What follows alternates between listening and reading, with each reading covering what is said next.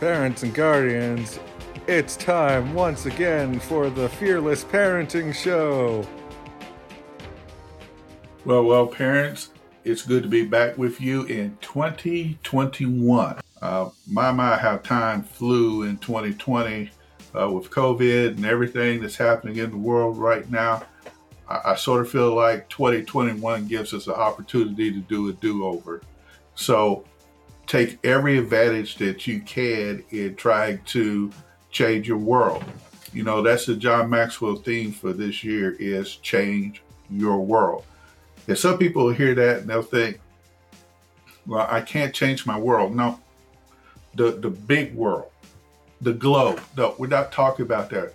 Change your world. Because see, if you change yourself, all right, and you grow and stretch yourself, you're going to affect all of those that are around you, whether at work or out in your community, and that has an impact.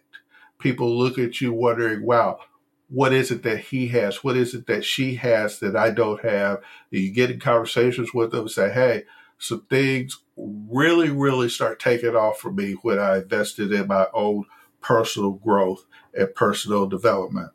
And just like you have to do that at work, you need to do that at home also. All of us were not born with the automatic knowledge to know how to parent. It's a thing that we learn as we go through parenting. And I want to empower you by trying to get across to you the importance of growing yourself as a leader so that you can positively influence the kids and teens that you have within your home. Now, tonight what I want to talk to you about is average. We seem to excel in being average in this day and time. And, you know, because we mass produce average. And one of the Maxwell Parenting Family Values cards that we put out, and sometimes I put out on social media for people to see, it has a depiction of a family enjoying themselves together. But it says, we mass produce average. Be excellent. And that's my point of emphasis for tonight.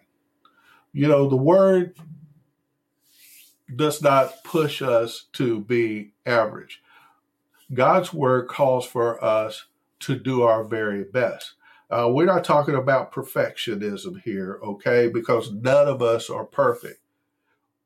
There'll be days that you give your best effort and you fall short, but the key is you gave it your best effort. You learn from that and then you go right back to it. In 1 Samuel 10:7, it says, after these signs take place, do what must be done, for God is with you. There are those times where we just need to do what must be done and realize that God is with you every step of the way. You're not in this by yourself, parents. One of the things we want to teach our kids, Ecclesiastes 9:10, whatever the activity in which you engage, do it with all your ability. Because there's no work, no planning, no learning, and no wisdom in the next world where you're going. And here, the word is say, do it with all your ability. It doesn't say do it all with your perfection. It says go out there and give it your best shot. And parents, what I really want to emphasize also is I'm trying to help you be the best version of yourself. And that version is going to be super great on some days and good on some days. You know, no leader has 2 good days in a row, John Maxwell says. So you got to expect you're going to have your ups and downs. But just because there are downs that go along with the ups, and sometimes maybe seeing that is going down, down, down. 2 Timothy 2:15 says, do your best to present yourself to God as an approved worker who has nothing to be ashamed of, handling the word of truth with precision. In everything you do your best as if you were doing it for God. I told my kids as they were coming up, hey, anything that you put your hand to, do it as if you're doing it for God. When you get out there in the real world and you go to work for an employer, you need to do your work as if you're going to do it for God, because that way you're always pursuing excellence. You want to get your kids in the habit of pursuing excellence, because parents, if you don't influence them down the direction of excellence, there are people out there, okay, scoundrels, vagrants, do nothing. That they don't want to be vagrants and do nothing in and of themselves. I remember as a school officer, I used to tell kids all the time, say, hey, people who get in trouble, they don't want to get in trouble by themselves. They want somebody else to come along with them and get in trouble with them. The unfortunate thing is that you do something really bad, the police show up, you could end up going to jail. But you know what? That individual that was with you, they're not going to come to the police station and knock on the door saying, hey, listen, I was with them, but you didn't catch me, but that's my friend, so I'm going to go in there and I will set with them. It doesn't happen like that. But if you pursue excellence, those that are around you in the workplace that are also in pursuit of excellence will gravitate to you. And it's the same way in the school. Tell your kids, don't be ashamed of trying to get the very best grades that you can, because you're not doing it for your peers. Okay, you're not even really doing it for the teachers and mom and dad.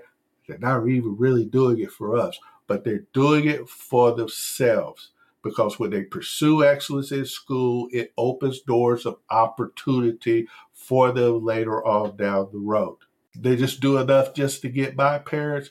When it comes that time and opportunity comes knocking, it's too late.